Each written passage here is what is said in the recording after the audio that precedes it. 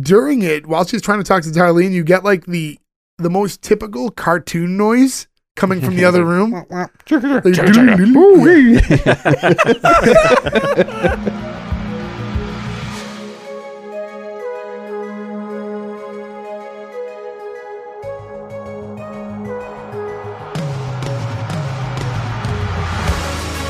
Hey, yo, and welcome everyone to episode 50 of the S1E1 podcast, where each week we pick a different sitcom, watch just the first televised episode, and forgetting anything we might know about the future run of that show, rate it and decide if that's a show that we want to greenlight or cancel. This week we're going to be talking about Roseanne. Roseanne's gone 10 seasons with 230 episodes on ABC. Today we're talking about episode 1, Life and Stuff, which originally aired October 18th, 1988. So to get things started, I'm Jay Gags. With me as always, Ferg, Nick, Joe, and not Gordo, because he had better things to do. What's going on, guys? Heyo. I'm on Ambien. Becky's on birth control and junk. All right, guys, so before we even get into it, happy episode 50. Woo woo! Woo! We did it. 50 years old. It's like... Remember that from SNL from the 90s? Like the worst recurring sketch of all time. I'm 50 years old. So yeah, I mean, we'll talk more because we're going to hit our anniversary in a few more weeks. But for 50, it's like, it's weird because in a lot of ways, it feels like time's flown right by and that this came out of nowhere. And in other ways, I feel like we've been doing this forever. Yes. At least tonight it feels that way. Tonight, yeah. Behind the curtains, yeah. It took us a little while to get going today, but Severe technical difficulties. we're here now and we're ready to go. And Roseanne. So Roseanne is a pretty big show. I think it's kind of nice to do some of these bigger shows when we have landmark episodes like this. I can't help but assume that you've all watched Roseanne at some point. Oh, of course, yeah. I actually have the box set of the entire original series. No shit. Yeah. Yeah, I have a lot of these on DVD too. I know when we, this is like 15 years ago or whatever. But like when you'd move into a new apartment and you couldn't get internet. So you'd just like, what do we do for like 3 days? And we just watched all of Roseanne for like an entire weekend.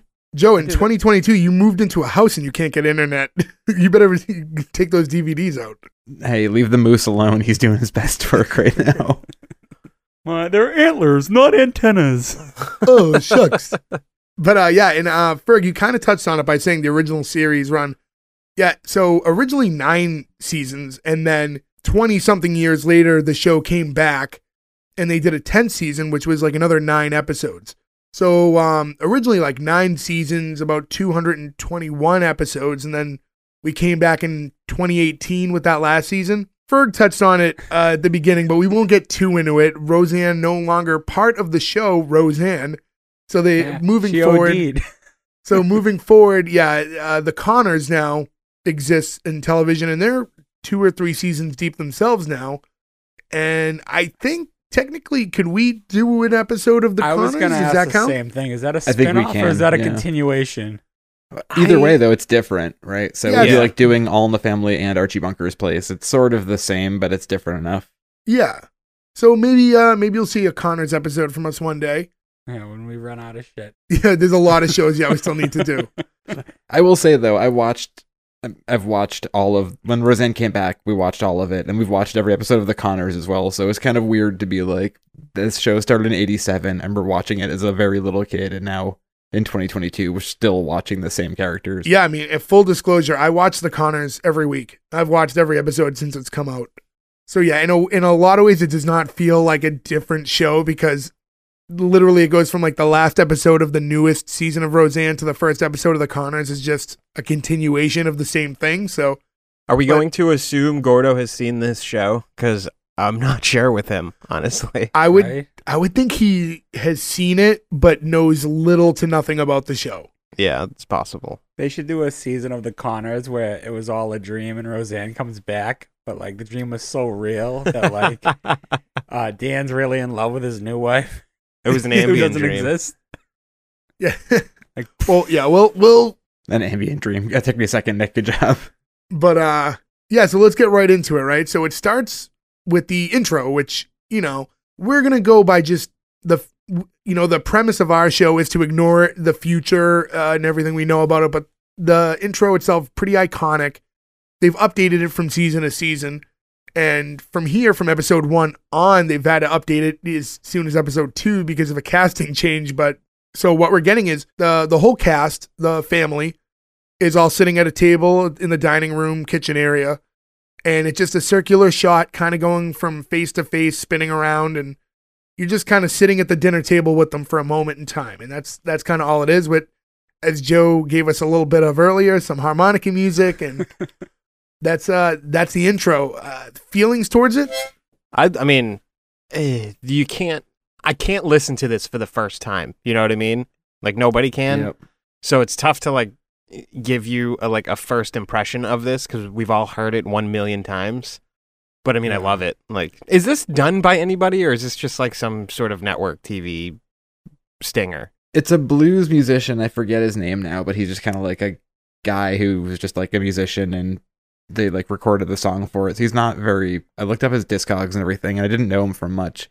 I looked him up because if you remember in the ninth, not to jump ahead, but Nick saying the song doesn't get out of your head. In the 9th season, they change it to Blues Traveler, and they add lyrics to the song. And now I can't not hear the lyrics when I hear it as well. Right. Maybe it was Dan on harmonica. He was in Blues Brothers 2000 after all. He was, and then there's I hate jumping ahead to this, but there's also a whole episode where Dan was almost in Blues Traveler, and Blues Traveler plays live with Dan singing Sweet Home Chicago in the very end. It's so fucking crazy. That's also in the last season where they fight Steven Seagal on a train. Dude, the last season of Roseanne is a fucking fever dream that is like unbelievable to explain. I mean, it was a dream in general, right? So, I mean, we won't get to it. Spoiler alert. Yeah, we won't get too into it. So yeah, from the intro, we get to the opening scene and we just see Roseanne and her son DJ talking. And again, we'll address it here. In the pilot episode alone, DJ is played by a different actor than from the entire run of the rest of the show. Sal Barone, which is that Ray's dad's name? Sal. Is it Sal? It I don't think sounds right. it I'm sounds agreeing with right. you blindly. I think I'm not 100% What's sure. the dad's name on the show? Frank Barone. That's Frank, what it is. Frank. Yeah. I just saw Sal Barone, like this little Went kid faster than named Google. this little kid named Sal Barone is so funny to me. He looks like he should be running a sub shop in Queens. Yeah. Yeah, Well, all exactly. old men start as children. Hey, take a number. They have to work their way to old men. But yeah, so I guess the reason they replaced him is just because after the pilot was filmed, when they were greenlit, they came back to film the rest of the season, and he was just way too old looking, and he was too close in age looking to Darlene and Becky. So they wanted him to be considerably younger than the daughters, and they didn't think it was going to work out because he was just, aging too quickly as kids that age Really? do. And Yeah. I guess before we even really get too much further, roughly how old are all these kids supposed to be? Darlene and Becky are either 13 and 8, 15 or 12 and 14 and 14. 15. Yeah, no, they're both. Darlene and Becky are both teenagers. I think they're like 13 and 15 or something. Oh, like I that. pegged them Darlene's as younger. Yeah, I was watching. I could be. thought it I was- could be wrong. I thought it was supposed to be 6, 12, and 14, but the actor who plays Sal Barone is actually 8. And then there was a writer's strike. That's why it took so long between the pilot. So when they came back, he was like a plucky 10-year-old with a mustache because his name is fucking Sal Barone. And they're like, sorry, buddy, not going to I will- happen. Also, apparently he got into physical fights with Darlene and like on the stage. Oh, interesting. That's I didn't see okay. that. New The, DJ's better anyway. Oh, so I was gonna say, I think his name's Michael Fishman, plays DJ for Yeah. the rest of the series. I have not seen somebody on television who could act less than this kid can. And still be on TV for as long as he was. He is maybe one of the worst actors I've ever seen, and he's been on TV for fucking 30 years. I I can't- don't understand it. I'll say this. I defer you to Country Comfort, but Well, they died after the first season. This shit kept going. Without skipping ahead too much or too often in this episode, as a guy who watches the Connors, they use him very sparingly, and I think that is by design. Yeah, because he cannot act. I don't understand it. Like, how did you never take a fucking acting Yeah, well, class? he or was a something? he Yeah. was a child actor, and then the show disappeared forever. He wasn't really working, and then he came back because it was a cash grab. Yes, but Well, we he did get to still see him though. acted If you for watch 10 Roseanne the years. whole run, Yeah, I know. you gets see him older. turn into like an awkward teenager, and by the end, they have to give him more storylines. He ends up, there's like a whole storyline where he ends up dating the girl who gets hung upside down and like bled to death in Hostel 2, which I think is the weirdest thing ever. I thought you were talking about Roseanne. I was like, when the me fuck too. did that happen? I'm like, Roseanne. I'm like, first off, yeah, it's like he's skipping That ahead. last but season then- was very dark. Again, season 9 was a fever dream. It was very strange. But yeah, so Roseanne's talking to her son, and essentially it just starts off with his shoes in a knot, and she needs to untie it for him. And he asks if he can have pie for breakfast, and she says like, no, it's contaminated, which I thought was a weird response for that. It's contaminated. She really puts on the Midwest accent in the first episode. It's so hard not to do it. You can't do that this whole episode, or I won't be able to speak. And then from there, Dan walks in, John Goodman, and he asks if there's coffee. And then she's like, isn't there coffee every morning? And he's like, yes. He has a very slow delivery. He's not like as much as the characters you know from the future. And then she's like, in the 15 years we've been married, has there ever been one morning where there hasn't been coffee? Like, no. Then why do you ask for coffee every morning if there's coffee? And then his response is there toast? And you can see her holding like a stack high of toast as she's asking. You know what? One of my favorite things about this show is the relationship between Dan and Roseanne seems to bleed off of the screen. Like, you know, I feel like Roseanne and John Goodman had a lot of fun all the time because I feel like you can see genuine like laughter out of Roseanne anytime Dan delivers goofy lines like this because she's laughing, and I feel like her character would be laughing too, but they always let it go, like, because they just seem so genuine. It's weird. I don't know how to explain it really. They It just definitely have seems good like a chemistry, yeah, for sure. chemistry is the word I was looking for, but I agree with you, Nick. She laughs at this a bunch, and you're like, oh, she's really laughing. This isn't acting laughing. And she's not an actor at this point. right. She She's- definitely just really finds John Goodman entertaining. Right, but a stand-up comedian, they like your act. Let's build a show around your act sort of scenario for this, right? So she doesn't have a whole bunch of acting experience, and she's great in it. Everyone else in this is really good because they're good actors. Roseanne's just good because she's charismatic and funny. Yeah, I actually I'm glad had you the brought up the laughing thing because I noticed that a lot throughout the episode. Not just her too, like her coworkers and stuff. Certain jokes that they all like legitimately laugh, and at times it bothers me. It doesn't bother me when Roseanne does it. It bothers me when other characters do it. I definitely noted, and I was going to mention it later about her laughing because it does happen a lot. And yeah, you can tell she's inexperienced as an actor at this point. And because the show was developed around her, but she was, stand up before this. And Right. like a lot of sitcoms, kind of they find a stand up and base Basically- a show. Yeah, basically what I'm saying is I feel like it inadvertently adds realism to it. You know what I mean? Because I feel like a real couple, like a wife would be agitated but still laughing at her husband's stupid thing, you know what I mean? Instead of just angry the whole time, like, like Ray's wife on Everybody Loves Raymond, who's just like a miserable shit the whole time. And This show,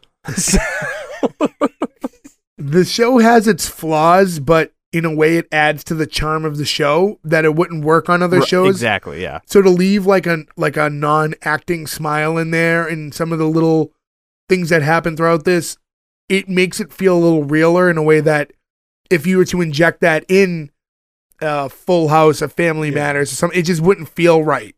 But here, it's a lot more, I guess, raw is the way I'd want to explain it. Right, So yeah. it is. I accept it on this show. It happens a lot on the show The Ranch, which I'm sure we'll cover someday, and it drives me nuts. So you're right. This is the only show that this is really acceptable, and it like fits really well. Yeah. I was just going to say, a weird thing about this too, and it comes up more and more, is this is the kind of show that we definitely had a different opinion on. I feel like you have a different opinion of this show as a kid when you watch it, and then you watch it as an adult, and you're like, oh shit, this makes sense from such a different angle than it ever did before. For sure, which is, yeah. You can relate more to it. Yeah. Or like back it's then just- you related to the kids, and now you relate to the parents, and that's a weird thing to kind of come at it from. That's a great point. Yeah, I mean, we are getting older. Yeah, your perspective changed. I mean, that happened with a few shows that we've watched, going back and revisiting them. It's just your mind as a child versus an adult are different.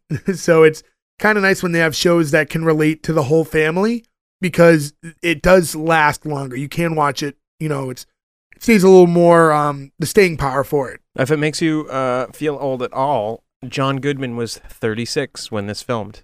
Wow. Yeah. Doesn't make me feel good. I said make you feel old. I was going to say, and you know, for those listening who are unaware, 2 of the 4 of us are 36, and the other 2 will be within the next few months. So that's actually pretty crazy, because even watching it, obviously he looks a lot younger than now, but I didn't peg him as my age when I'm watching it. I still see him as an adult, and like I'm not, even though I am. Yeah. So, Well, it's weird thinking like if he's like, you know, later on in the episode, he's like, I was over at Dwight's having beers or whatever. You're like, I don't Dwight. think that 36-year-old John Goodman and 36-year-old us, he'd be like, get out of here, kid, you're bothering me. Like, it doesn't seem like we're the same Yeah. people at all. why does he talk old timey? Get out of here, kid. Let me enjoy my cigar. But yeah, in any event, this is when one of the 2 daughters, Becky, shows up, and she's going through the pantry area, and she's trying to take some cans for a food drive that they're having, and they pretty much halt her, and they allow her to take 2 cans. And Dan was very adamant that she does not touch the creamed corn. Dan apparently loves corn. Yeah, because that comes up later. That So I does come wanted up to- later. Maybe yeah. it's a Midwestern thing. I mean, corn's fine. I don't have this like affinity towards it, but No, I mean, I'm pro corn. wah, wah. Yeah. Actually, I don't blame him though, because I think a corn is not like a can of corn we'd buy. It's a It's like massive a Yeah, gallon tub of yeah. corn. yeah, we'll explore that a little We're bit gonna more. get into that because I've got a lot of Yeah, I things wanna I'd talk like to about it a ask little bit later that on. scene. And also, I did want to bring up just the set in general at this point, because so far we're exclusively in the kitchen dining room area. This house looks very lived in, and not in a way that other sets. They Dude. try to make it look like that, but it ends up being like, we've discussed this before, like the shitty apartment is never really shitty. They did a really good job with this by making it look like a house that has 3 kids and 2 working parents. Like, Yeah, they did a It's good still job with it, huge though. We've talked about that. Like it's a Yeah, well, shitty they're- place, but it's gigantic. Like, They're like a middle class family in the suburbs. Like, they're not Yeah. like doing awful. They're getting by, but with 2 working parents. And funny thing, the blanket they have on the couch, my grandmother had like the exact same. Oh, one. really? Yeah, I think that thing made it I even always to the noticed and reboot. remembered. yeah, but just looking around, you see like there's dishes like in the dish strainer and whatever, and it just, I don't know. In a lot of other shows, they try to make the sets look lived in and not too model home-ish, but they never look quite as authentic. Where here it really looked like if you really like walked into that set and moved around, you would just feel like you're at a friend's house. And you gotta wonder too, how much input did like Roseanne have in this? Because you have to imagine Roseanne is not, rich and famous at this point, right? So whereas somebody who's developing a sitcom now, say someone like, it doesn't even matter who, but John somebody who's been- Mulaney. right, who has money, right? And he's kind of lost touch with how he used to be and stuff like that. So maybe Roseanne herself was like, nope, it needs to look like this because maybe it's similar to how she lived. You know what I mean? Well, Roseanne definitely was like lower middle class, growing up, big family, Midwest, right? So this is, and again, like you said, she wasn't super famous at this point. She would have done like a few like Rodney Dangerfield specials and sort of had like a. Sign me up. Just mention Rodney and Ferg starts laughing. Grow up, And sick then- with your head. We meet the other daughter, Darlene, at this point, and she enters by just walking into the kitchen and like slapping her brother in the head with a book, and then they just start telling her wrestling. mom that he started it. Yeah, it's like I get that like siblings fight, and listen, I've had my share myself, but just the idea of just storming in and just whacking him in the head with a book like that was a little aggressive, but I guess not uncommon completely. I think at that age too, like those 2 are gonna fight that way more because they're so close in age. And then I'm not gonna harbor on it, child actors, but like sometimes they were a little over the top with the fighting. They're acting while fighting. I thought Darlene was very realistic, actually. As far as the 3 children went, I thought she was the most seemed authentic. Darlene, played by Sarah Gilbert, who's, well, now they're all involved in the Connors these days, but I think what helps is back then they were hiring kids the age of that they were playing. Whereas now you've got like 26-year-old kids playing freshmen in high school, and they just Hey, have to Screech. Hey, how's it going? It's like, oh, guys, I think we lost the plot on this Whereas one. Yeah. I'm pretty sure all of these kids are playing their age within a year or so. So that definitely helps the realism, I think. Except, of course, for Sal. Sal. Yeah, Sal's the baby from Roger Rabbit. My stogie. Come But, on, Toots. But you have to be careful, right? If you're going to do a family sitcom like this and you hope there's going to be some staying power, if your kids especially are too old up front and you're 5 seasons deep, kids age pretty quickly. Like that jump from 5 to 10 is very drastic. Yeah, look at Stranger Things. They're all like, remember watching the first season, they're all little kids, and now like the newest seasons, they're all like young adults. And it's like, oh, you're not cute anymore. I'm not worried about you. Like, we're going to hear about them being, like, in, like, sex scandals and stuff soon. You know what show that happened to a lot? This is a great example of it. Modern Family. Modern Family was, like, the first show in this age I can remember where it was like, look at these cute kids. And then within 5 years, every website was like, her fucking nipple fell out. And you're like, whoa, guys, chill out. Jay was on all of them. Just talking about little kids. Whoa. You know that's true. That shit was everywhere. Modern Family, I'm sure we'll be covering very soon.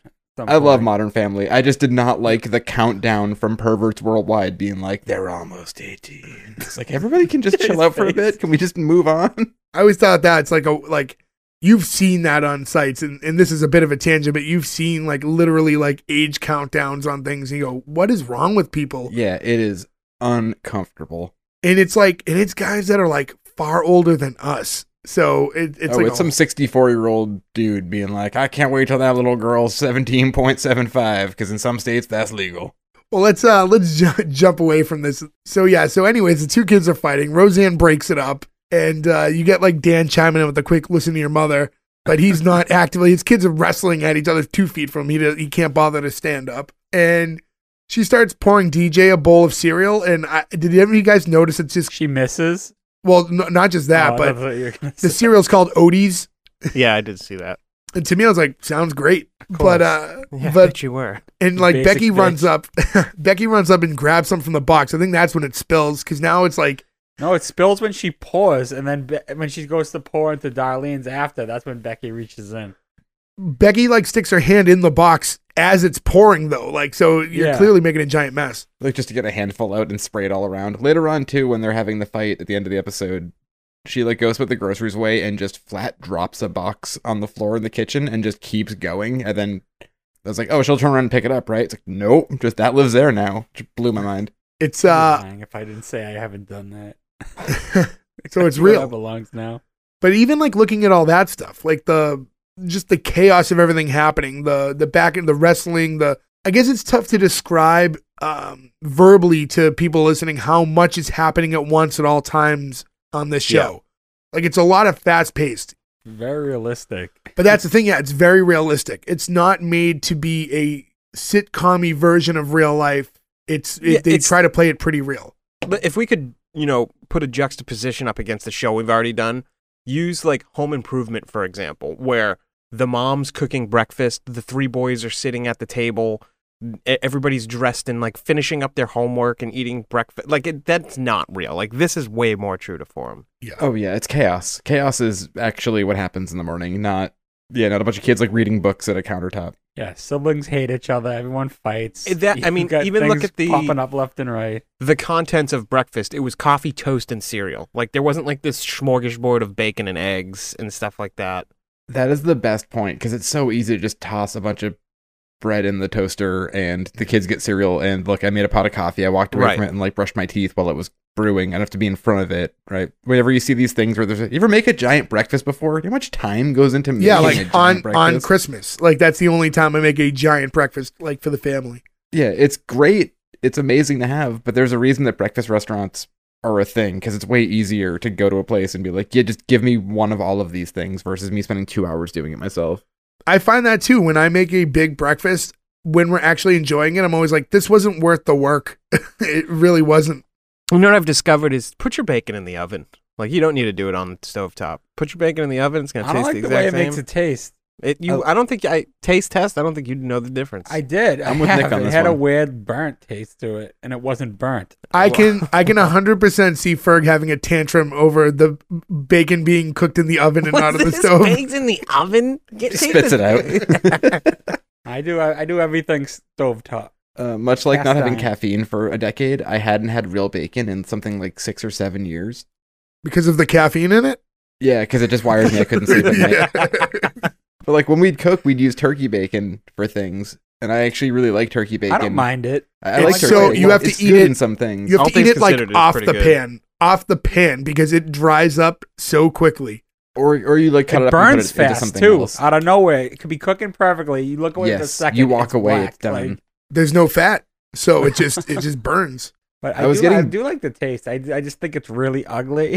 I don't want to It eat is flat and hard and weird, but I really like it because I have a weird obsession with foods that destroy my mouth. I don't know what it is, but like we'll make like a BLT and I'm like, make the bacon super hard and the bread as toasty as possible because I want to feel like I'm bleeding inside. hate And then that. and then Cuts the stick- Joe shoving fucking Captain Crunch down his throat. Yeah, I feel like it makes the flavor taste good. Like it gets into your bloodstream faster. It's like a heroin thing. Because it might be actually getting into your blood. Yeah. That's how I feel like there's a certain point where you can enjoy like X amount of pineapple, and then if you continue to eat pineapple, you just cut up the roof of your mouth.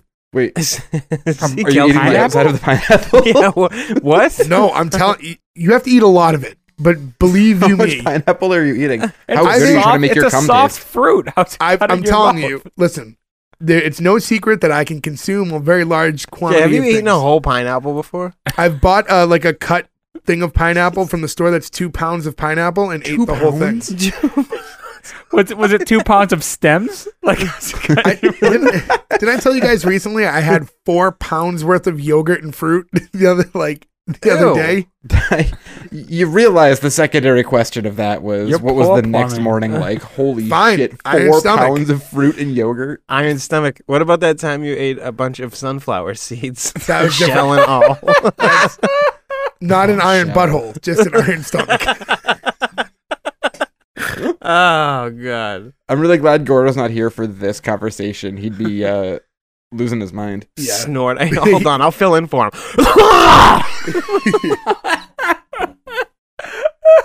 But to go back to the breakfast, it was recommended by DJ that they had pie for breakfast. Again, he brings it up because he thought maybe Dad would be on his side. And he And was, but he had to check with Mom. yeah, first, he just gives Roseanne the look, and she's like, "Tell him no." I do love that mentality too. Like I don't know how I will handle having kids because of that sort of thing. You know, Sounds like a good idea to me. There's this kid's also onto something. also going on at the same time was Becky's on the phone. Roseanne makes her get off the phone, and then like 2 seconds later, the phone rings again, and Roseanne picks up for her. And just goes, "Oh hi! I looked in the mirror and I'm getting boobs." I'm getting boobs. Show me dildo. I definitely went Louis Anderson there. I'm sorry. And I thought in the moment when she did that, I thought the gag was going to be that it wasn't her friend again. Because I did too. That would have Yeah, been great. yeah. Yeah. there's no like caller ID or anything at that point, so she's just picking up and just blindly expecting it. It would be her mom or her boss or somebody, right? Yeah. Yeah, Oh, her boss, George Clooney. Dan, it's for you. Greg Wellman. Darlene now hands Roseanne a note from her history teacher telling her that she needs to meet with her after school today at 3:15. And Roseanne's like, "Why didn't you tell me this sooner?" Darlene's like, "I'm sorry. What do you want me to do? Throw myself off a bridge?" She's like, "Yeah, and take your brother and sister with you." Yeah, no bungee cord. This was the joke that made me question something. Because I saw all these jokes coming, right? Would I have seen that joke coming had I not seen Roseanne before? No. For them to throw themselves off a bridge? For the mom to have like that kind of flippant humor. I knew that kind of retort was coming from Roseanne when she asked that question about should I throw myself off a You bridge. wouldn't have known because before this show, that kind of like humor wasn't Yeah, on that's true. sitcoms. It's Before very- that, yeah. Roseanne would have gotten down on one knee and been like, "Now, Darlene, when school calls, it's always better if you tell us ahead of time." Like it was just a different. There's always that like moral of the story type of thing. Thanks, whereas Dad. I Roseanne was never just thought like, about "Life it is that fucking way." chaos." I'm trying to think. So Roseanne was 88. When was Married with Children? 89? It's either 88 or 89. It's within the same year or a year between. Because those got to be pretty close to one another as far as No, 87. 87. Yeah, April Oh, 5th, wow. 87. So Married with Children was first. Okay. Yep. So they were really they came before them as far as like that grittier style household, I but thought it was after too. I wonder how much of an They were influence they it were had. the grittier a little more like, exaggerated though. You know what I mean? Yeah. When you look at that Roseanne family, was very realistic, gritty. Like exactly. Yeah, I feel like not Roseanne, Married with Children is like, hey, if we take the humor of like Porky's and make it a family sitcom, whereas Roseanne is like, it's Porky's and it's a family sitcom, but like it's actually a family sitcom. Like, you mean like Married with Children is like, it's about a family, but it's not. It's very rare Yeah. that you're like, You this you feels- don't look at the Bundys and go, oh, that reminds me of like my buddy's parents, or like that's like I Right. know a girl like her. Like that's not really what they are. They're a little Al more buddy. like a more cartoony version, you know, of a family. Yeah, it's like over exaggerated. It's like a Mad TV version. Where Roseanne, you literally every single character that we've met so far is like somebody you knew at one point in time. right down Also, to I'd the like to say I house. meant Mad Magazine, not Mad TV. That would make no sense without that correction. Yeah. And so the horn honks from outside, and DJ and Darlene run off to go to school. And now you got just Dan and Roseanne in the kitchen together, and they get into an argument, which I like. Again, it just aids to the realness. And it was about how Dan hates when there's like toast crumbs on the butter. This is everybody who's been in a relationship has this conversation. Not exactly, but this roundabout thing, right? Hey, That you're doing that's how a thing Reese's I don't peanut like. butter cups got invented. All right, What? that's how Reese's peanut butter cups got invented. That is true. Toast crumbs on butter. Well, how come nobody has packaged the butter with breadcrumbs on it as a snack yet? Ugh. You could be the first. Only 50,000 calories. But yeah, no, these arguments are super realistic. But yeah, that is something that only comes with someone that you have a history with. You would probably unless you're like a complete lunatic, you wouldn't say that to someone you just started dating or anything like that. Which is funny because I could see you doing that with someone you just started dating. Yeah. Fucking crumbs in the butter. I'm out of here. I would probably. I'm sorry, I didn't know I was dating a fucking savage. I could see myself maybe making a comment, but not like I would probably try to make a joke out of it before I had a serious debate like Dan's having in this moment. I remember one time we had to do an inventory thing at work where you had to be there at like, 4 a.m. or whatever. And no coffee shops are open that early. So I went and like got a coffee maker and bought a ton of coffee and was like, hey, I make coffee for everybody. And the girl, one of those girls we worked with, like, when the coffee is halfway done, you can like pull the pot out and pour a cup and it'll keep going. She did that, and it just like was this kind of argument where I was like, who the fuck raised you? Nobody else has even gotten to having it. You think you can come in here before it's even fucking done? And people would like pull me away. It was like, Joe, what's going on? It's like, I don't know. I'm so mad right now. And now if I see anybody pull the coffee before, I get like PTSD about it, or I'm like, this is like a MASH scenario happening. I can't handle it. Joe getting hot coffee in the face. It's just like, fuck. What I liked about this argument too is Roseanne doesn't see where he's coming from or why it's a big deal. But when he goes, well, you hate when there's jelly in the peanut butter, and she's like, yeah, that's just sickening. Like, so she does have the same type of things that bother her, but when it's on your side, you don't see it. I don't know so much if it's an argument or just having like a witty conversation, like back and forth. It wasn't like a super serious the fight or argument anything, that comes but later, but like, yeah, but he wasn't kidding by bringing it up. He it's wanted to something make it known that it he's bothered always him. smiling, even with like delivering any line, he's always smiling. Like, And there's always resolve that's happy, right? Because it's like the "I love you, darling." Like Yeah. they don't stay mad. Yeah, and that was after her resolve, which was to just cut a giant chunk of the butter off and hand him the rest of it. But yeah, they do that southern thing with one another afterwards. And I wanted to point out, I don't know if any of you guys caught this, but depending on what take they were using, you could tell it was multiple takes because Dan is at a different variable of how sweaty he is. Yes, he's So always there's- very sweaty. There's some takes where you can literally see like the sweat rolling down his face, and then it will cut away again, and then it's like he's fine. So depending on, I don't know how hot the stage was. I mean, Dan's a bigger guy, but he was so sweaty at certain points, but it was inconsistent because they were using multiple takes. Those lights are probably pretty warm. I was gonna say the exact same thing. Oh, I It'd probably bet. fry you. And I sweat pretty easy myself, so I can't imagine I would be in a different situation. But Yeah, usually I run you'd hot have as it is. people on set in most cases running up and like patting your face dry before a new scene. And then the horn honks again. Like, it must be a different car for Becky. So I don't know. Maybe Becky's just old enough to be in a different school as the other two because she has a separate ride. Was it a ride? I felt like with the kids it was the bus, and Yeah. with her it was a friend. Oh, maybe. I didn't. But it I could have didn't been think two one way or buses another. too. Yeah. Yeah, maybe it was the friend she was on the phone with super early in the morning. And she's all excited to see her boobs. What? Oh, 'Cause when Roseanne picked up the phone and said, "I got boobs," this isn't getting weird. the friend's driving over to see them. Well, moving on. This is when Roseanne tells Dan about how she needs him to fix the sink. I guess it was clogged up, and he was going to just plunge it out, but she's like, "No, I need you to actually fix it this time." And as this conversation is going on, is when Becky runs through because of the horn honking for apparently, as Joe suspects, her friend wanting to see her boobs. And she tells Roseanne that her backpack fell apart, even though she just got it a day ago. So now she needs Roseanne to run to the store and get a new one for her by the next day. So Roseanne's like, to Dan, can you meet with Darlene's teacher after school? He's like, oh, I can't today. He's like, I'm putting a bid on a job, and if I get it, I have to start doing construction this afternoon. He's like, well, It's what a very about the quick turnaround, by the way. Yeah, like, oh yeah, you got the job.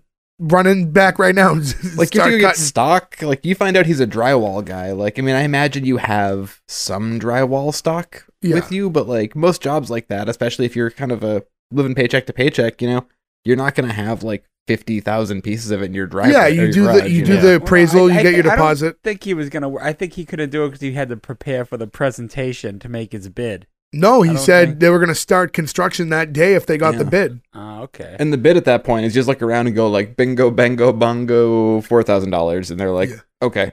Well, maybe it's the reason it's the same day. It didn't. It seemed like a pretty shady business. It didn't seem like they were like, on the up and up. I will say I looked online and people do have, you can buy the Four Aces drywall hats that Dan wears on the internet, and I'm very tempted to buy one. Oh, now I am too. Now that I'm aware of it. All right, we're gonna have to get one for everybody. If Make you, a note of I that. know if you'd said something beforehand, I'd be wearing one right now. Well, So I now we're fucked gonna up. have to do the Connors.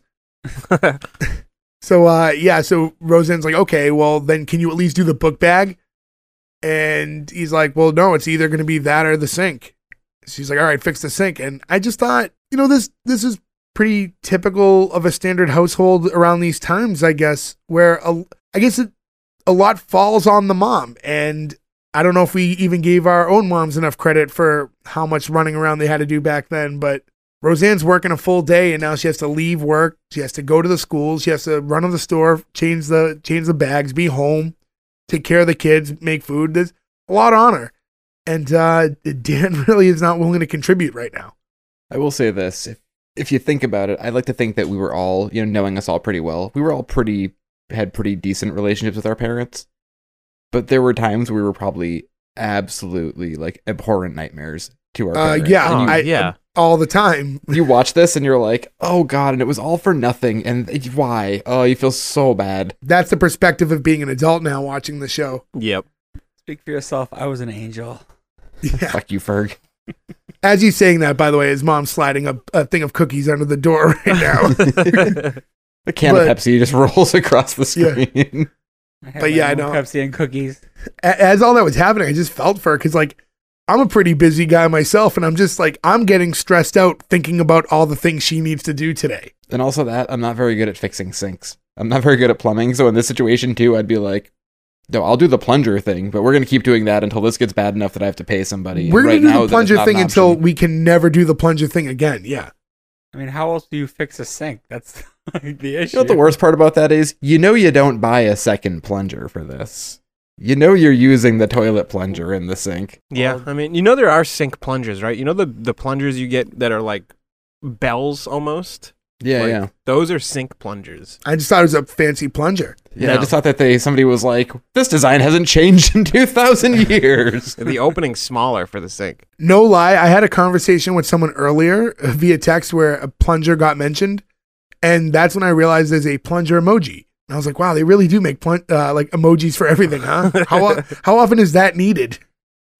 But here I was today using it. So That's why it's there. It'll come up. You're welcome, Jay. and so yeah, she kind of gets into the all right, I'll do everything like I always do, and I'll get out of work an hour early, and gives him the whole spiel, and it turns into like a more playful conversation with like, are you sorry we got married? Every second of my life. Me too. Are you really? Nah, me neither then. It was like a sweet little, they wound down from that really quick. When we watched the episode of Mad About You, and there's like the whole like more, and you're like, oh shit, that felt so real. This scene to me felt so real. Just like offhanded comment, if you're sorry we get married every day of my life. Like that's literally wife and I banter constantly, right? And then Roseanne gets in the conversation with Dan about who he thinks he would marry had they not wound up together. And she's like very infatuated with the question. She's joking, but she wants to know. She's like, oh, I know, it's Beth Winchester. And he's like, no. And he's like laughing, and she's prodding him. And finally he's like, Josephine Carter. And she's like, what? Josephine Carter? That old slut? For some reason, when I wrote my notes down, I wrote that as Jimmy Carter. I don't know what state of whiskey I was in when I watched this the other day, but now I'm just picturing John Goodman and Jimmy Carter. Like, oh, hello there, Dan. Who wants a peanut?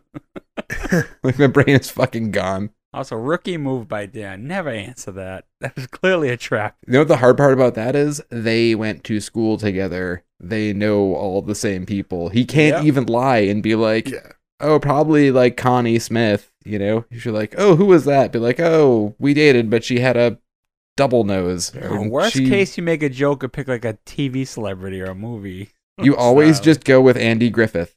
Everyone's just like, okay, I guess. And then you just start whistling and the joke's over. You can move away from it. No fights. I shot him. He gave such a specific reason why too, because of her toes, because the way she would sit with her foot crossed with her her flip-flop dangling over her foot or whatever. I was like, oh, all right. It's like your old coworker there you were talking about the other day. Oh, I'm not going to say names, obviously. But were we talking about that on the show or otherwise? The dick I don't guy? remember. We're not going to get into it. We're not going to get into it except for the time that he said he'd buy us all underage kids booze if the girl we're with would show him his feet. And we all, as terrible 17-year-olds, were like, yo, take your shoes off. We're not going to get into it, but we're going to get into it. Yeah, we'll leave it at that. We'll leave names. I didn't mention names of anybody involved. So anyways, she's like, so you were going to marry her for that? The toe thing? And he's like, yes, ma'am. She's like, okay, well, why didn't you? And then he gives a very detailed, well, the morning I was going to propose, I took her over to this little coffee shop, a real quiet, out of the way place. And just as I was about to propose, she smeared toast crumbs all over the butter. That was it. I got up, I left, I didn't even pay the check. I love that wraparound. I love that too. He does a great callback, and he also he does a really funny voice as he's doing that. He gets into a real funny character. Yeah, he got a little stern towards the end to make it known. And that was the close of that first scene. Then we get to Roseanne at work is the next scene. We get an exterior shot of Wellman Plastics. And we start off in the break room, and that's where Roseanne tells her boss, hunky George Clooney, oh boy, that she needs to get out an hour early today. I actually forgot he was on the show. So this was new to me again watching it. I think he was really only in the first season. He comes back a few times. Yeah. He was only 26 years old. Wow. Yeah. Handsome as the day is long. Man, This is before ER, right? well, the well original, before ER. there was that comedy ER that he was also on, but he did that before this. Okay. And But this would have been the first time he worked with John Goodman pre Oh Brother Where Art Thou. Oh, shit. yeah. I never put that together. Yeah. Yeah. We thought you was a toad. A herny toad. good for him at 26, working up the corporate Do ladder not at Wellman seek Plastics. The treasure. But as of bigger things, the Facts of Life is really the only other thing he was in big enough before this. At this point, yeah. Oh, he was actually in the Golden Girls for an episode. Girls. Wellman Plastics is hiring. So anyways, yeah, she tells her boss she needs to get out of work an hour early. He says that they can't because they're 200 cases behind on some order. I don't know exactly what it is that they make. All I know is they deal with plastic. So They make 200 plastic cases is a cutlery. lot. Is it cutlery? I can see both Yeah. their sides, by the way. It's like you're supposed to feel bad for Roseanne, but that's her job. Well, you know what though? It's a legitimate reason, and she does actually need to get out. It's the But last second thing. But yeah, there was no warning. But we've also in our lives at different I places. know, chaos. That's why I said I could see both of It's their not, sides. not even just like, that, but like we've all worked with people who take advantage of situations like that and exaggerate how often things like that come up and do Yeah. whatever they can to get out of work. So as the boss, he's dealing with all different types of people. So for every Roseanne that legitimately needs to get out there, there's also someone else who works, in the same job who's constantly finding excuses to leave early. So who knows? And he also, presumably single 26-year-old guy, doesn't doesn't have get it. the bandwidth to understand why she needs to leave. So it's a tough sell for her just on that alone. Right. So he's telling her, here, we're a winning team, and he's trying to make them a winning team. His name's Booker, by the way. And he's using this sports analogy, and he's talking about how all the players are equally as important, and the running backs are no more important than the pulling guards. And Roseanne tries to give him like a non-sports example, talking about the old quilting bees, which is what you say, it's a bunch of old barefoot women on a prairie who make a giant quilt together, and they all just make a patch each. And neither is more important than the other. Yeah. Is a And pulling guard a regular position in football? You're not listed as the pulling guard. Okay, because that didn't. I mean, I'm admittedly not knowledgeable about football, but that was like, wait, what the fuck's a pulling guard? That flagged me too, and I was like, I like didn't call attention because I didn't want to have to do the research to know for sure. But I don't know. I didn't either, so I guess we all fucked up there. yeah, but I don't know that to be like a normal position unless that's S1E1 pod on Instagram. Let us know what the fuck a pulling guard is. yes. If not, we'll just Google it. We'll Google it eventually. I won't. I'm literally waiting for like. Yeah, our go-to Google guy is not It's around a today. blocking player in American football who leaves his usual spot in order to pick up another assignment on the opposite side of the field, running behind the other offensive lineman to sprint out in front of a running back and engage in a defensive player before the initial width of the offensive line. So Yeah. so it's something that you do within a play, but that's read not that your all like in one specific breath. position. That's something. Yeah, it's definitely still a thing. They just don't call it that. Yeah, you're not like on the team as like, my name's Greg Aikman, and Thank you. I am the pulling guard on the team. But The water boy. yeah, so they come to a Only compromise. needle dicks play pulling guard is basically what you're Yes. saying. So Booker says, listen, I'll let you leave a half hour early and it's going to come out of your pay. So she's like, well, there goes my Porsche. When the marathon bombings happened, I worked like right next to it. Me Like, too. pretty close to where it happened, right? So we're downtown, everything's going to hell. I'm getting texts from people being like, there are bodies. And you're like, oh my God. So I tell my boss, who is a close friend of mine, hey, I'm getting out of here because the city's on fire. And his response to me was, yeah, just like put it down in your timesheet that you left early. And I just started laughing so hard. It was like, dude, we don't know what's, because no one knew what was happening yet. It was Priorities. just like, there were just bombs happening. It was like, okay, I guess I will lose the hour of pay. Fine. On the contrary, I got overtime that day because I had to fucking go there. I was gonna say, I assume they made you were not going anywhere. Yeah, I feel like to go back a second, Roseanne wasn't that thankful. He says he can leave a half hour early, and she's just sarcastic. She doesn't even say thank you. I feel like it's hard to be thankful. Like I feel like she in real life, she is thankful, but then she's just kind of not happy that she has to leave work, lose money, and still go see her kid's teacher. Like so, she can't muster up the proper to be like, thank you for that. She's just Yeah. still like, oh, She's stressed out about her day, yeah. And now because they are in the break room, she goes and sits down to finish the rest of the break with the other girls who work there. And they just kind of get into a conversation about how, I love it when guys use sports analogies. It does something to me. The only thing that's more exciting is when Dan talks about hydraulic jacks and snow tires. And then her friend Crystal's like, you can joke all you want. You got yourself an ideal man. And it's like, I do anything to get a man like Dan. He stays home. He never runs around on you. He's good with the kids, and he's hygienic. Crystal is by far my favorite Roseanne character of all time. And every time these early seasons or this early episode, just like her character, it just, I don't know, it's like makes me smile. Like I can't She's just see so her. aloof. Yeah, She really it's just does love perfect Dan, casting. by the way. She eventually dates, marries his dad. She does, and there's also a great episode later on where in the first season where you find out that her first husband, who did run around on her, which is the reasoning she's so upset about that, fell into a bridge pylon while he was making the bridge, and now he's encased in concrete forever. And did she deliver it as like deadpan as she does every line in the pilot episode?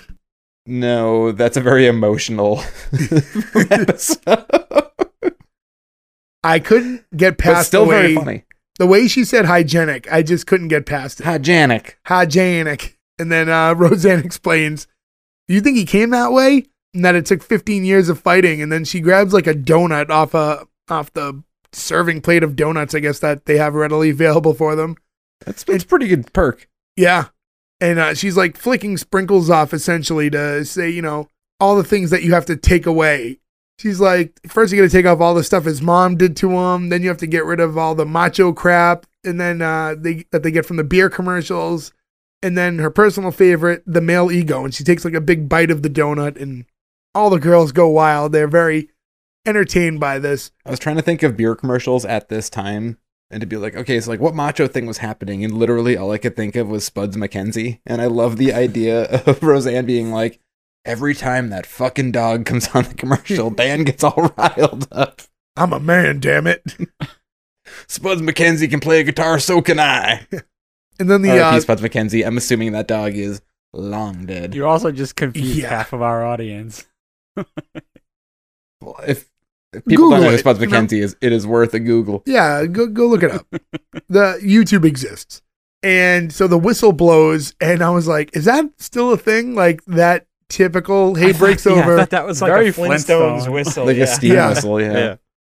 Well, John Goodman went on to be Fred Flintstone later on. See? Full circle. Viva Rock Vegas, baby. He's not in that one. He's not in that one, which is good for him, 'cause that one's so bad. Yeah, He's so, basically in the Flintstones movie that's essentially the TV show Dinosaurs, yes. which is essentially better than Cavemen. Well, we'll find out eventually. Guarantee. But so everyone scatters and gets back to work, except Roseanne, who I guess does not flinch very quickly when she hears the whistle blow. And that's when her sister comes over, Jackie. Hey, sass. Yeah. By the way, Jackie's hair. Like, I know Oh it's my like God. 90s Yeah. hair, but Jesus Wow. Christ. It looks like a wig. It did look like a wig. They both have like kind of a perm situation going on, but Roseanne's a little bit more believable. Jackie's like looks like you could just plop it right off and set it down. And Jackie's telling her about the seminar she went to, see it and be it. And this is like a big thing, right, going on at that time. The whole like snake oil salesman of like, you go to a hotel lobby, you pay $50, and somebody tells you how you're going to make $1 million, and people just fall for it so hard. Not just at the time. Those things still exist. They very much happen now. I guess they more still on the exist, internet, yeah.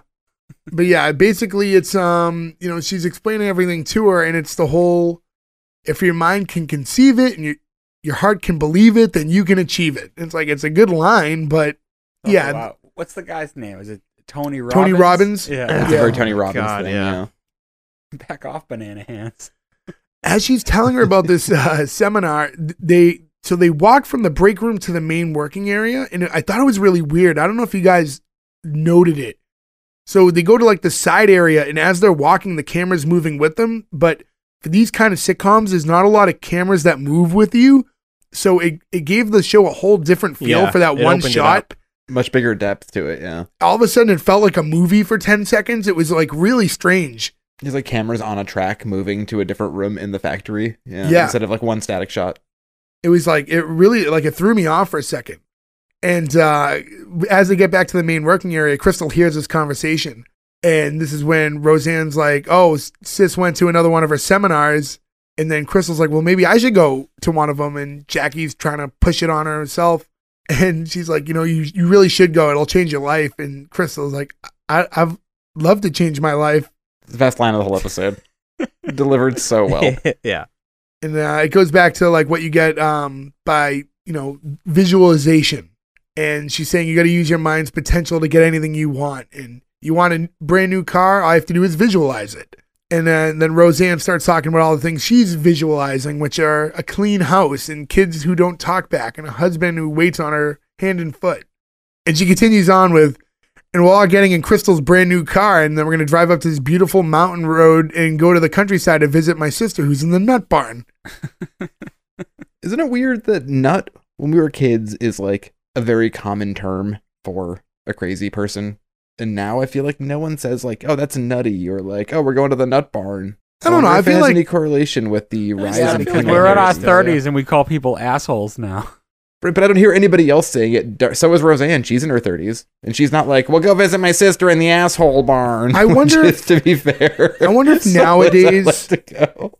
things have like, because there's such like an added like attention towards mental health stuff, maybe it's just less common for I don't someone even think to it's call that. each other I think nuts. just speech changes over the years, you know? Yeah, but I wouldn't- People don't say rad anymore either. No, but like, are you nuts? Joe Isn't like, says rad, I it's know. not a dated term to say, what are you nuts? I just think that, I don't know. I think maybe people just, where mental health is such a thing, it's like, it slowly slips away and it's like less a thing that people bring up. But I could be completely wrong. No, like I said, I just think speech changes over time. I know what you're saying with that because there's plenty of examples. I just don't know if that's one. Yeah. Yeah, I mean, I Um, think it's just weird you don't hear it as much. Yeah.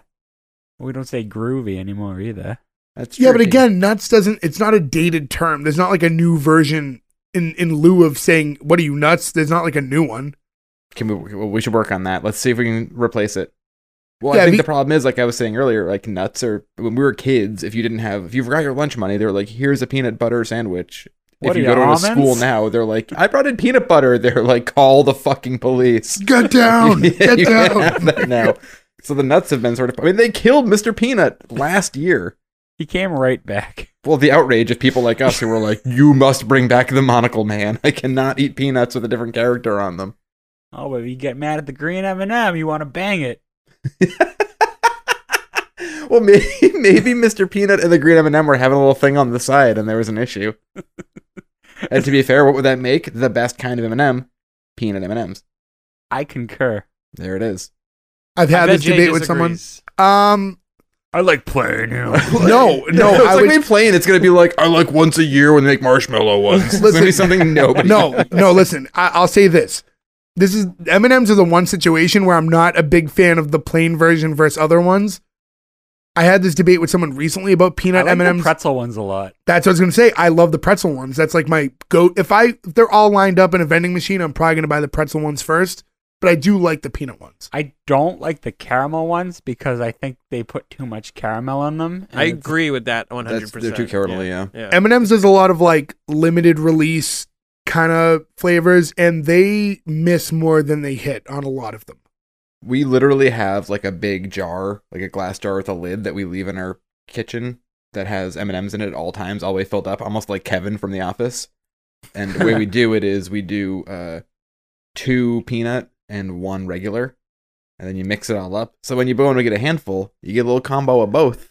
It's fantastic, and they change the a colors better every mix. season. Don't mix plain with peanut. You're only gonna taste peanut M&M. No. You say that, but the extra chocolate on top, it really works.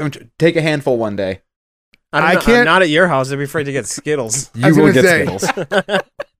Get Reese's peanut butter cup. To be honest, Reese's I feel Pieces, like I mean. every time there's a new season, the M&Ms change their colors. So for like the spring, they're like Easter colors or whatever, right? You know, at Christmas, they're whatever. And I feel like the fact that they do that, the colors are always off just a little bit from what a Skittle is, that I can't sneak it in. So Growing everyone up, kinda wins there. for a while, we used to have like a candy dispenser that would always have M&Ms in it, and my mom was like, we were always one holiday behind because she would just buy a bunch of them after the holiday on discount. So like right around now, we're recording this episode in March.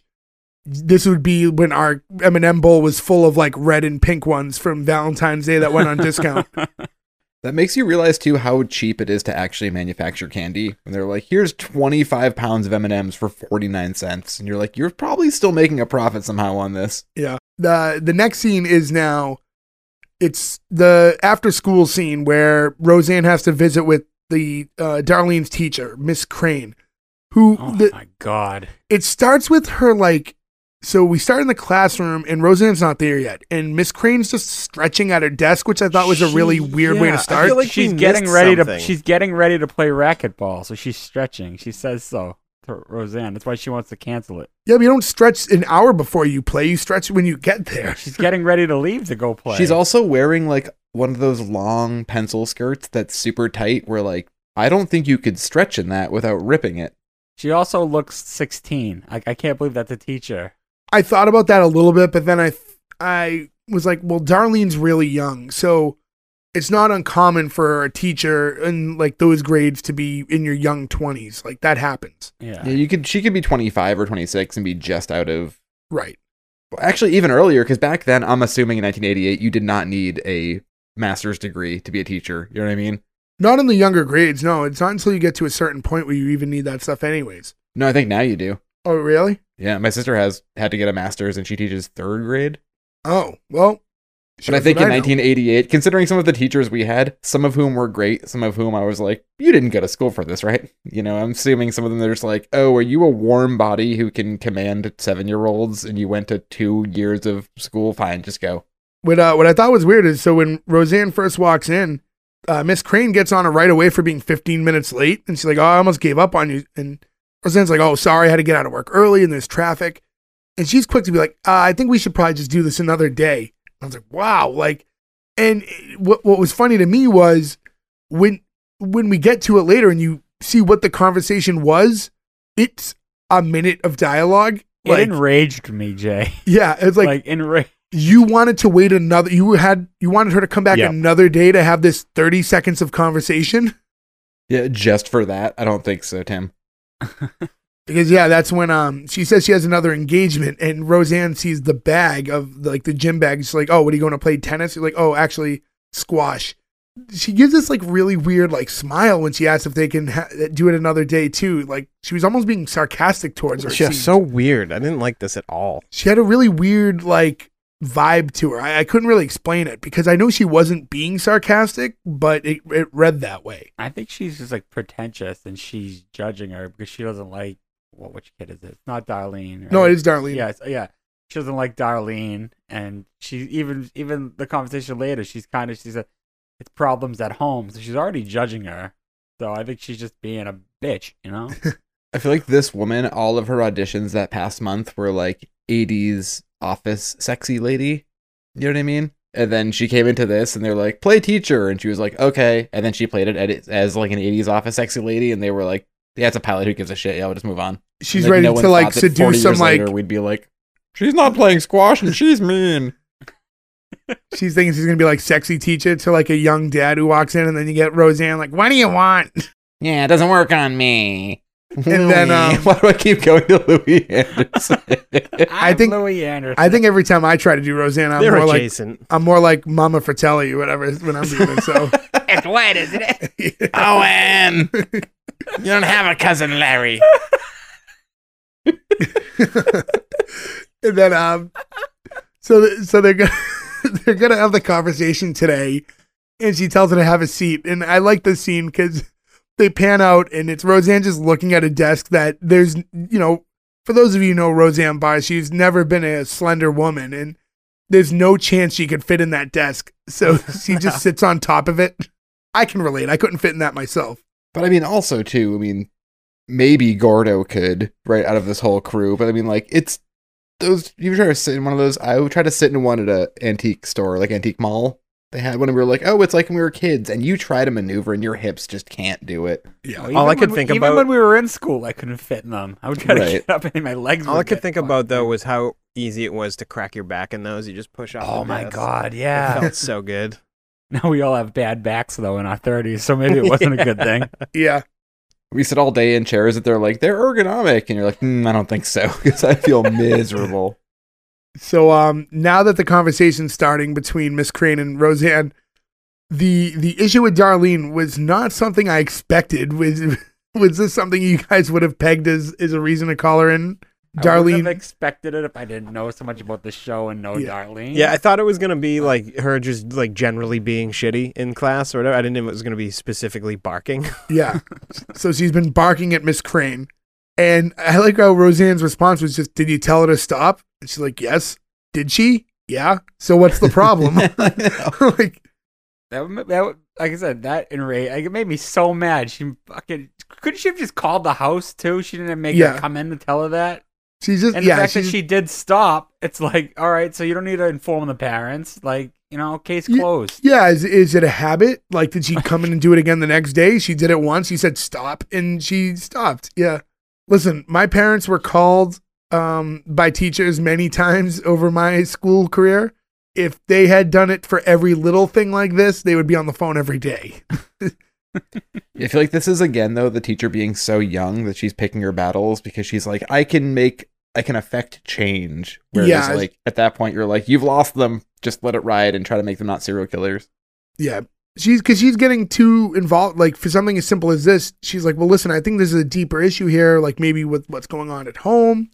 How much time are you spending with your kids? It's like, you're really overstepping here.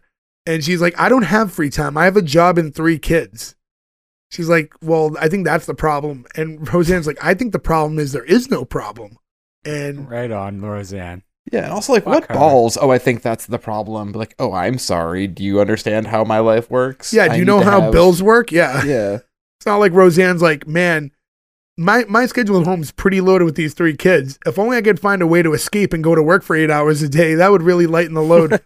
And also, this is wrong and super shitty, and I wish it would change, but teachers get paid very poorly. So this woman is being like, I don't understand what your bills are like. It's like, but you also work at a job that is unfortunately paid less than it should be. You should be more sympathetic to this woman's plight. And especially then, in like 1989. A middle school teacher in the late 80s, I'm assuming not the best situation. Yeah, and like Mr. Belding and work at that ski resort in the off season. I like that it closed out with her saying, your daughter barks. And Roseanne's like, our whole family barks. And then, so now they end up back home, and Roseanne's following up with Darlene. During it, while she's trying to talk to Darlene, you get like the most typical cartoon noise coming from the other room.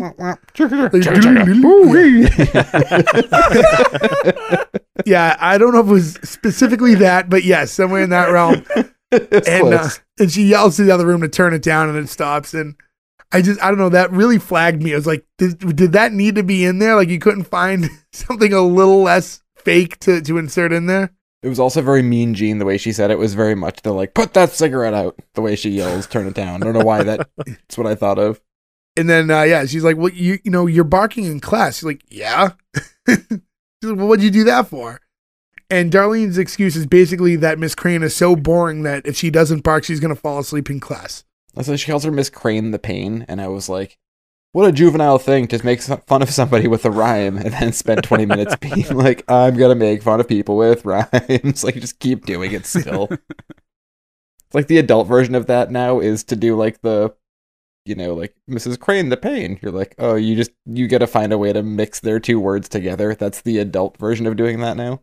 And Becky walks in during all this too and is asking about her book bag. So Roseanne hands her one, and Becky's very upset because it's blue, and apparently she's going to be harassed at school over this. Did anybody just think that, like, my immediate thought was, like, that high school must be rough because it is overrun with Bloods and Crips. Now she's going to school, that it's going to be, and Roseanne has no idea why she's so upset, but it is Mom, you don't get it, you don't get it. Like, I cannot wear his bag, Ma. The Lanford, Illinois fucking gang life is it's like pretty in the shitty, mirror working on the hand thing all day. Like, fuck, this is going to go so poorly. And like, I get that if she was coming from the angle that I'm a girl, I can't have a blue bag. But I think she was wearing blue throughout the whole episode. So I don't understand why it was such an issue.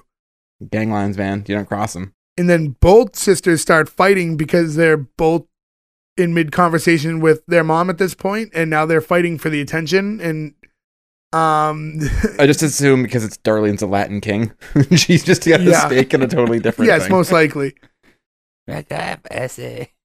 Roseanne tells her to stop and says and tells Becky that she's going to use that bag until she's 30. It's like, oh, and great. Again, the adult in you is like, imagine buying a backpack and having it from 15 to 30. Like, what a great product and what a good investment that is. A solid East pack. I always brought my backpack to school for like the first semester, and then I never took it again. I take a backpack to work. I bring a backpack to work every day now. Yeah, I bring a bag with me pretty much all the time. I am a backpack. Excuse me. I'm a backpack connoisseur. I buy backpacks way more than I should. I take different ones every day. It's awesome. I just got one I really like, and I stuck with it. Yeah, you got that Timbuktu, don't you? I've got a Bailey Works. Oh, Yeah, nice. Joe Buck too.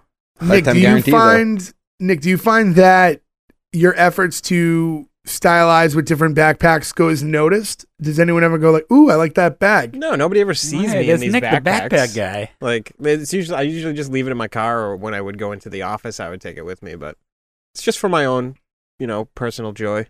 I mean, they're very handy, especially in the summertime where you're like, well, I want to bring for me, it's mainly water bottle, right? Like, I want to bring my water bottle with me everywhere, and you don't walk around holding the stupid thing. So put it in your bag. Because you and want to then- go other places and annoy people with your water bottle. Yes, I do. It's like his jingly belt in high school is just like reimagined itself as a water bottle now.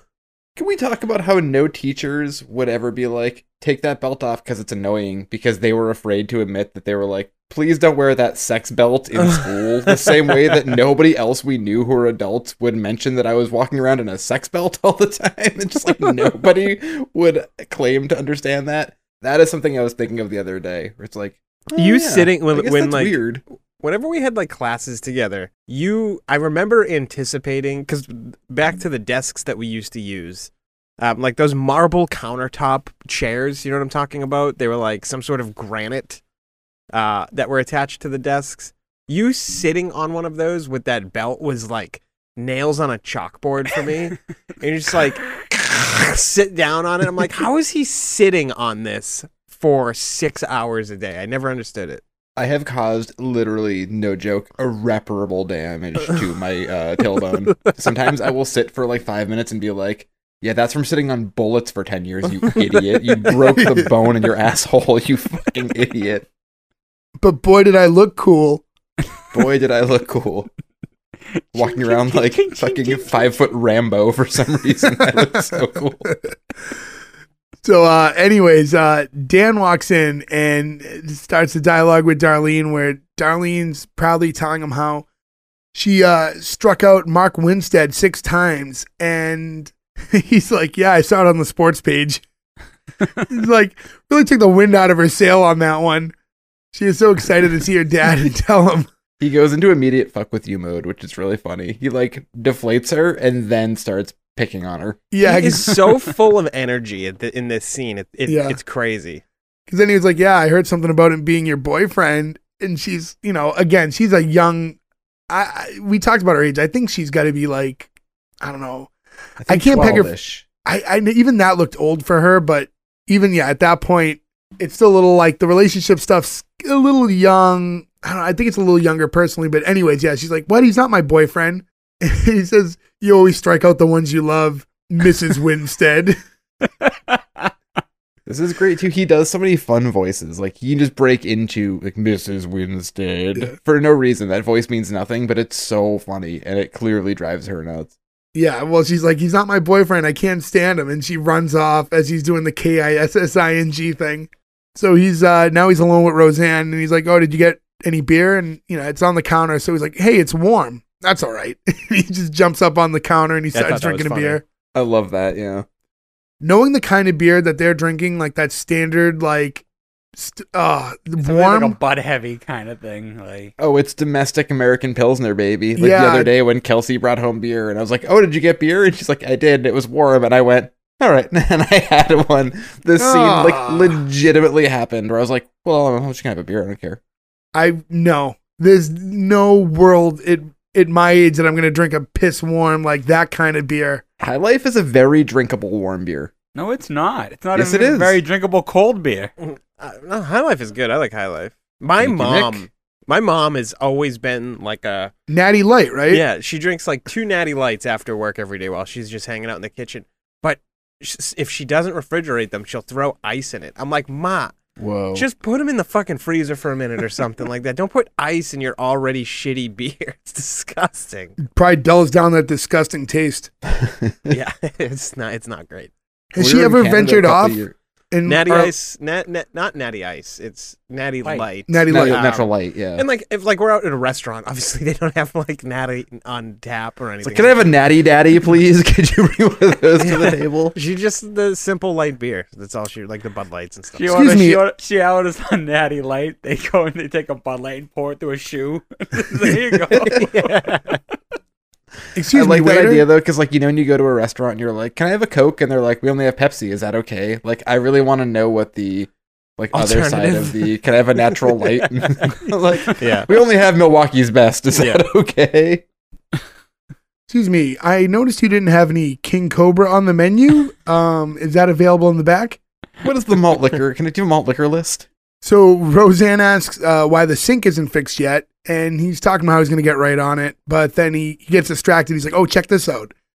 And he shows her this hand carved figurehead that he got. And when his boat's finished, he's going to slap it right on the front. Full credit. It's pretty cool. Yeah, it's Yeah, I'm pro the. yeah, I pro the wasn't Viking against head. it. And he's like, "Yeah, I can't believe Dwight was going to throw this out." And that's when Roseanne realizes that Dan did not have work today and had the whole day off. So he ended up at his friend's house helping him fix his truck when he could have helped out with the school meeting, the backpack thing, Yeah. the sink. I totally sided with Roseanne in this. Oh, by of the way. course. Like, he totally bailed. I and just I drank sided beers. with Roseanne, but if you really think about it, this is what is it, late '80s? They did when he didn't get the job. He couldn't call her on a cell phone or anything to say, "Hey, I can do all this stuff" or anything like that. He He could call really her didn't work. have a choice. There's probably, yeah, he found out before the workday ended. So there was probably ways around it. Also, is this back to the boat?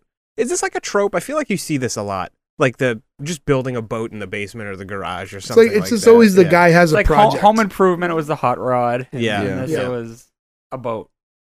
Digging a pool, I also feel like is a good proxy for this. Well, that's too. Encino Man. buddy. This is, fully sure. So so Roseanne obviously, and with good reason, is pretty pissed off when she finds out that he didn't work, especially when you realize the day she had and how much running around she did and how she had to haggle to get out of work. And the sink's not fixed yet. So it's not like he worked all day and then was going to have fix definitely it. come home and done that. He could have at Yeah, least smart done the man- sink. Smart man would have had one less beer, come home, fix the sink, and not mentioned at all that he was out drinking beer and just been like, it didn't work out, but I did Yeah. fix the sink, and no argument would have happened. Right. And he should have come home sad that he didn't get the job. Right. Yeah. That sympathy. Get Not, that hey, I had the Roseanne- best day ever. I got to help my friend work on his truck and I got this cool piece of wood. How was your day? From Worked on some Dwight. metal, got some wood. And then Roseanne's like, just sit there and drink your beer. I'll fix the sink. And the hell you will. Apparently, this was a big sticking point to him. So he was like, fixing a sink is a husband's job. I'm the husband. And it's like, again, I guess the world was different then. I mean, these roles exist to a degree now, but things have all kind of meshed in a little bit more. And I can only imagine, and I'm a single man, but if I was married and the person I was with was like, you know what, I'll fix the sink, I would never be like, no, I'm a man, I'm going to fix it. I'd be like, nice, go ahead. That's one thing I remember on the show as a whole. Like Dan was always this lovable goofball, but when he got mad, he was scary. He was Yes. always Yeah, they like- always bordered fire on the in those line eyes. of domestic issues. Yes. Like it was right before the cops should get called is where they stayed.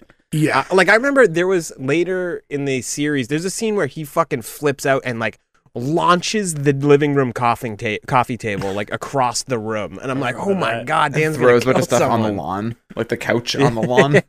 Yeah. I mean, John If they Goodman. lived in a duplex, the cops would be getting called all the Yes. time. Oh yeah. Can someone do a quick Google about how tall John Goodman is? Just to put it in perspective. He's a big guy. He's a heavy he's gotta man, be but like he's 6'4". tall. He's listed at 6'2", but Really? I mean he's probably walking around 6'2", 350. So I mean, Right. I'm 5'11". That's way over me. and that's 6'2" barefoot if he's wearing boots or something like that. Now he's 6'4". And he's next to Roseanne boots Barr, are who's giving a not couple- Yeah.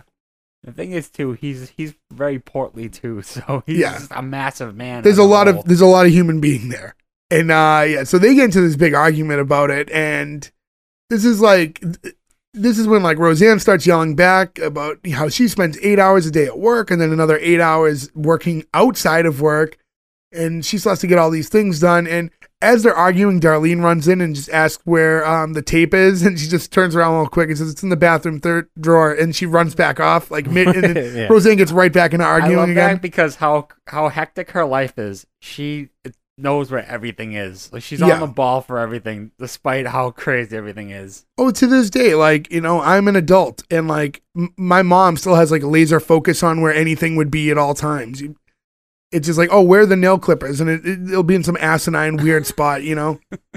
Is it weird to you, anybody else, though, that there's tape in the bathroom? I thought Like that Scotch it is tape? weird for sure. Yeah. I didn't Yeah, think it was about like, that should in be the in like moment. a junk drawer. I mean, the junk drawer's full. Maybe she meant like athletic tape. Well, you see that she's working on like a art project, so I assume that Scotch Oh, tape. yeah. So they continue arguing, and Roseanne's like, you don't do anything. And again, Dan, he's more elevated this time. He's like, whoa, hey, I do plenty around here. And, Like, why? yeah. And he's like, clean the gutters. Man, they And- keep playing some commercial every night when I'm in bed that's like, the new gutter trap. It Yeah. goes over your gut. I keep being like, I want you. I want you in my life. So I totally get his point Yeah. in this scene. But yeah, so Dan sits in, because he's like, what's the point here? And she's like, there is no point.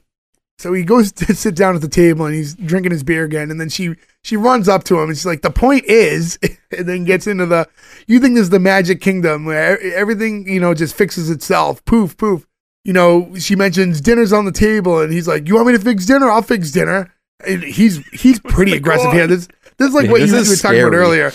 He's super angry at this point where you're like, it's almost taking a turn.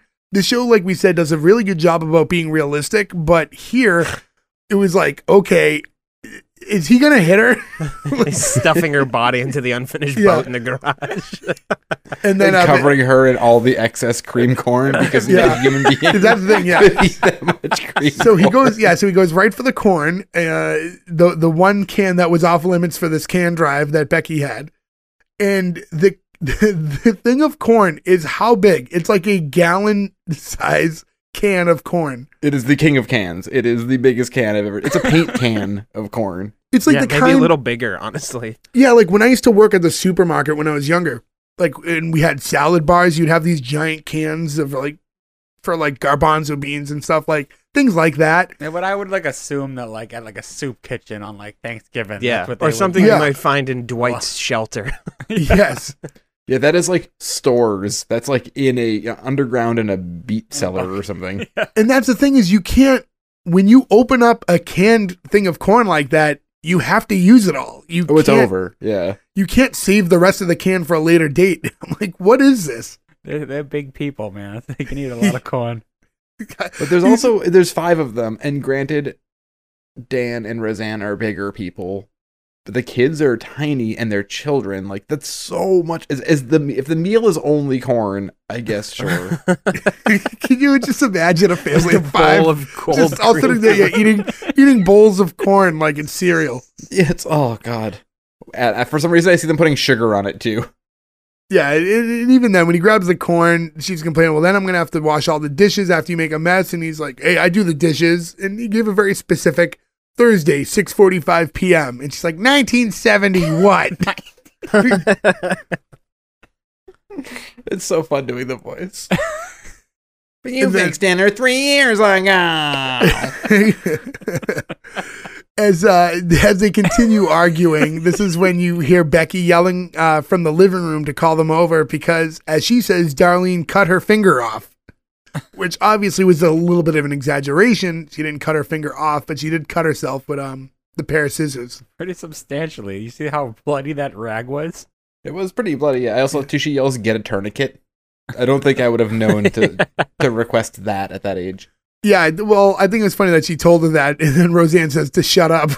So even seeing that your Shut daughter, up, honey. yeah, even Shut though up, honey. Yeah, You're- the honey's great. your daughter cut herself, but you know you're like as soon as you realize she didn't cut it off, you're like, okay, we're fine. So there's no nerves at this point. They've seen it all. Dan picks Darlene up, and he sits her on the kitchen counter next to the sink. And she's doing I think she was doing a pretty good job of playing hurt here for a child actor.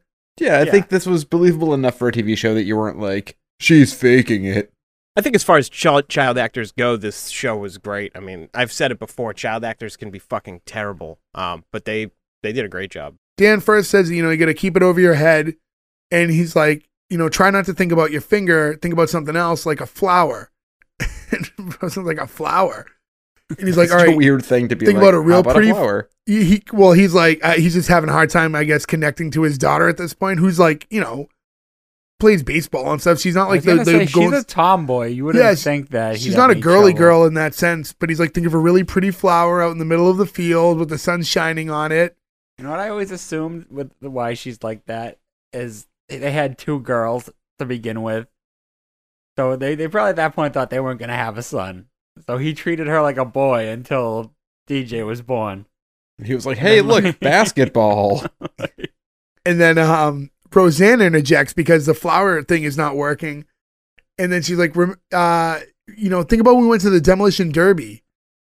And then she's like, well, what about it? And she's already starting to calm down.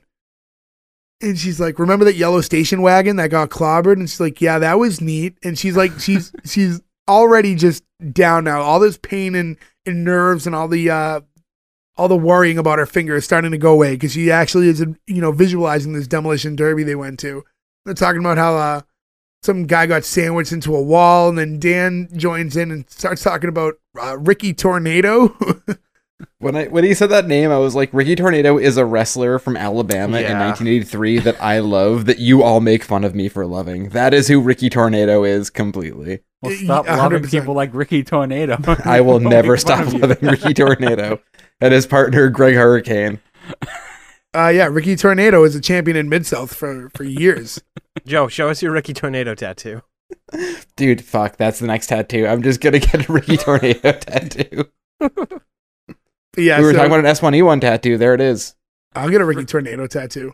All right, we're working on this. And then, so now she's pretty calm. And the whole time that they're doing this, they're working on her because Roseanne brought out the first aid kit and they're tag teaming this whole thing and getting her fixed up. And before you know it, they're done. And they're like, oh, you're all set. She's like, really? Like, I didn't even feel it. So she's good to go. Now she walks off. And now there's this kind of awkward moment because they were just in the middle of a heavy fight. Got distracted because they had to do parent duties. That's over. And they're just like staring at each other because it's like, do we get back into the fight now? Like, what are we supposed to do here? It was also to like point out too that like, at the end of the day, they're good parents. They prioritized their injured kid over their stupid argument. They instantly snap into team mode where she's distracting, he's treating after she got the thing and stuff. So then it goes into are you hungry? Not really. Great, I'll fix dinner. And then but we don't know if they had corn, and that drives me fucking insane. I feel like that corn's got to be for like a barbecue. There has to be a reason. I feel like they could still be eating that corn. Yeah. But I don't know if you guys 2022. They're like, why did we buy such a big can? Did you guys note when they did the thing where he goes to now he's gonna walk off and work on the sink while she's doing dinner, and as they cross paths, they do this like little subtle handhold like thing as they pass each other that I thought was a really sweet moment. I don't know if it is very sweet and very subtle. Very much there. I also love how he immediately goes and like he just starts plunging the sink. You can see him from behind, just like working it. But she doesn't want it plunged. She wants it fixed. And then there was a that was the end of what was like the normal episode, but there was a very long credit scene. So I guess it's not quite the end. So now we Very cut erotic. to that night where Dan's Did the working sex on his scene at the end. Yeah, then there was a very long sex scene, and it was like full penetration, which I did not expect for ABC at that time, but good on them. From behind. Keep going. Show me dildo. And then I'm coming corn. Yeah. I want to laugh and I'm grossed out at the same time. Yeah, just that one little extra. And That's what I'm then here for. so They call me the anyways, Colonel. so Dan's working on his boat in the garage, and it's just like a big wooden frame. Like it's not a lot going on. Am I the only one And- that didn't expect for it to be a wooden boat? Yeah, I thought he would have bought like a motorboat that he was just like yeah, I thought he fixing was up. fixing up a motorboat. Yeah, he's like saving the And motorboat do for later. Yeah. Dan. But yeah, so he's working like on making a Viking ship for himself apparently. These are Roseanne ribs, walks in. right? That's the term, I think, right? This is like the ribs of a boat. I don't know for sure. That sounds right to me, but Joe, I'm we're not speaking out of turn. seamen. We don't know. Dan, more sea. We all were at one Jay, point. get through this before Joe ruins I'm it. please. trying. Come I'm on. trying. It's unraveling at the end. But so yeah, Roseanne walks in, hands him a drink, and Dan's getting into this long conversation about how when they're retired, they're going to be cruising through the Caribbean on it. And she's like, I'm not getting on this thing. And he's like, it'll be great. And there's this nice little shot where it pans out a little bit and you can see them kind of rocking on it together. And he's just kind of going over the dream and saying how great it's going to be. And they're going to spend their last years together and like sailing through paradise. And she's like, this sailor stuff really turns you on, huh? He's like, absolutely. He's talking about how there's nothing more romantic than drifting in the open sea and be all alone together every night, cuddled up in bed. Moonlight dancing on the water every night will be a voyage to ecstasy. And she's like, you're turning me on. He's like, I am? She's like, yeah, let's do it. And he's like, what about It's the not satirical. And he's like, what about the sink? Anywhere you want. I was like, Your voice now, I've gone into Louis Anderson territory. Your voice is going into the Chris Farley when he's the Gap Girls or whatever. lay off me, I'm starving. These know are what's funny? good. You know what I thought about too is Dan's building this boat and he wants to sail the Caribbean, which means after he's done building this boat, he has to drive it somewhere 2,000 miles to get it to Yeah, a the body of Caribbean's water. not near Illinois. No, it is not. Well, I don't know if the dream's going to be like, and then we're going to set sail in Lake Erie, you know? I also, Oh my god, what a long, cold journey. yeah. I also, Also, don't not that big of a boat. Yeah. they Right. ever Small talk about boat. Dan liking boats again after this. I was gonna Like, they bring do. that up. They never they- mention a boat again. No, they do. The boat carries on for a while because there's a whole episode where he buys a bell for it. 22 minutes of that? It mainly though he really gets into Half of it. motorcycles later. Yeah. Yeah, So there's motorcycles. nothing Yeah, going yeah, on. he does. He's He- always fixing motorcycles on the ground. When I think of him, I think of motorcycles first, for Right. sure. I think the boat is maybe just first season. But I think they Perhaps. keep it on the whole first season because there's a whole story arc of him going in the garage to twiddle with it. I think they realized it made way more sense for him to mess with motorcycles. Living in Illinois, yeah, probably. First off, the what about the sink line, as they're discussing where they're going to have sex, apparently. So he didn't finish fixing the sink, apparently, right? He plunged it first. Now he has to let it sit, and then he'll get back to it. Well, I imagine one of them will be sitting on top of it and there will be some suction.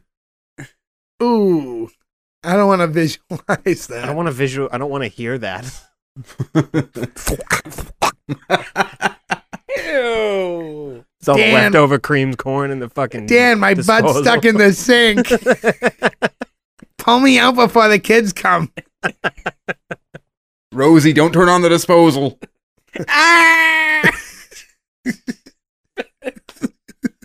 We have degenerated so hard tonight. It never happens this badly. All right, well, It usually happens early. And then yeah, we no, we've get reached her at the end. we've reached the end of the episode, and we're unwinding a tad. A tad. Yeah, well, so that's the conclusion, the final conclusion of this episode.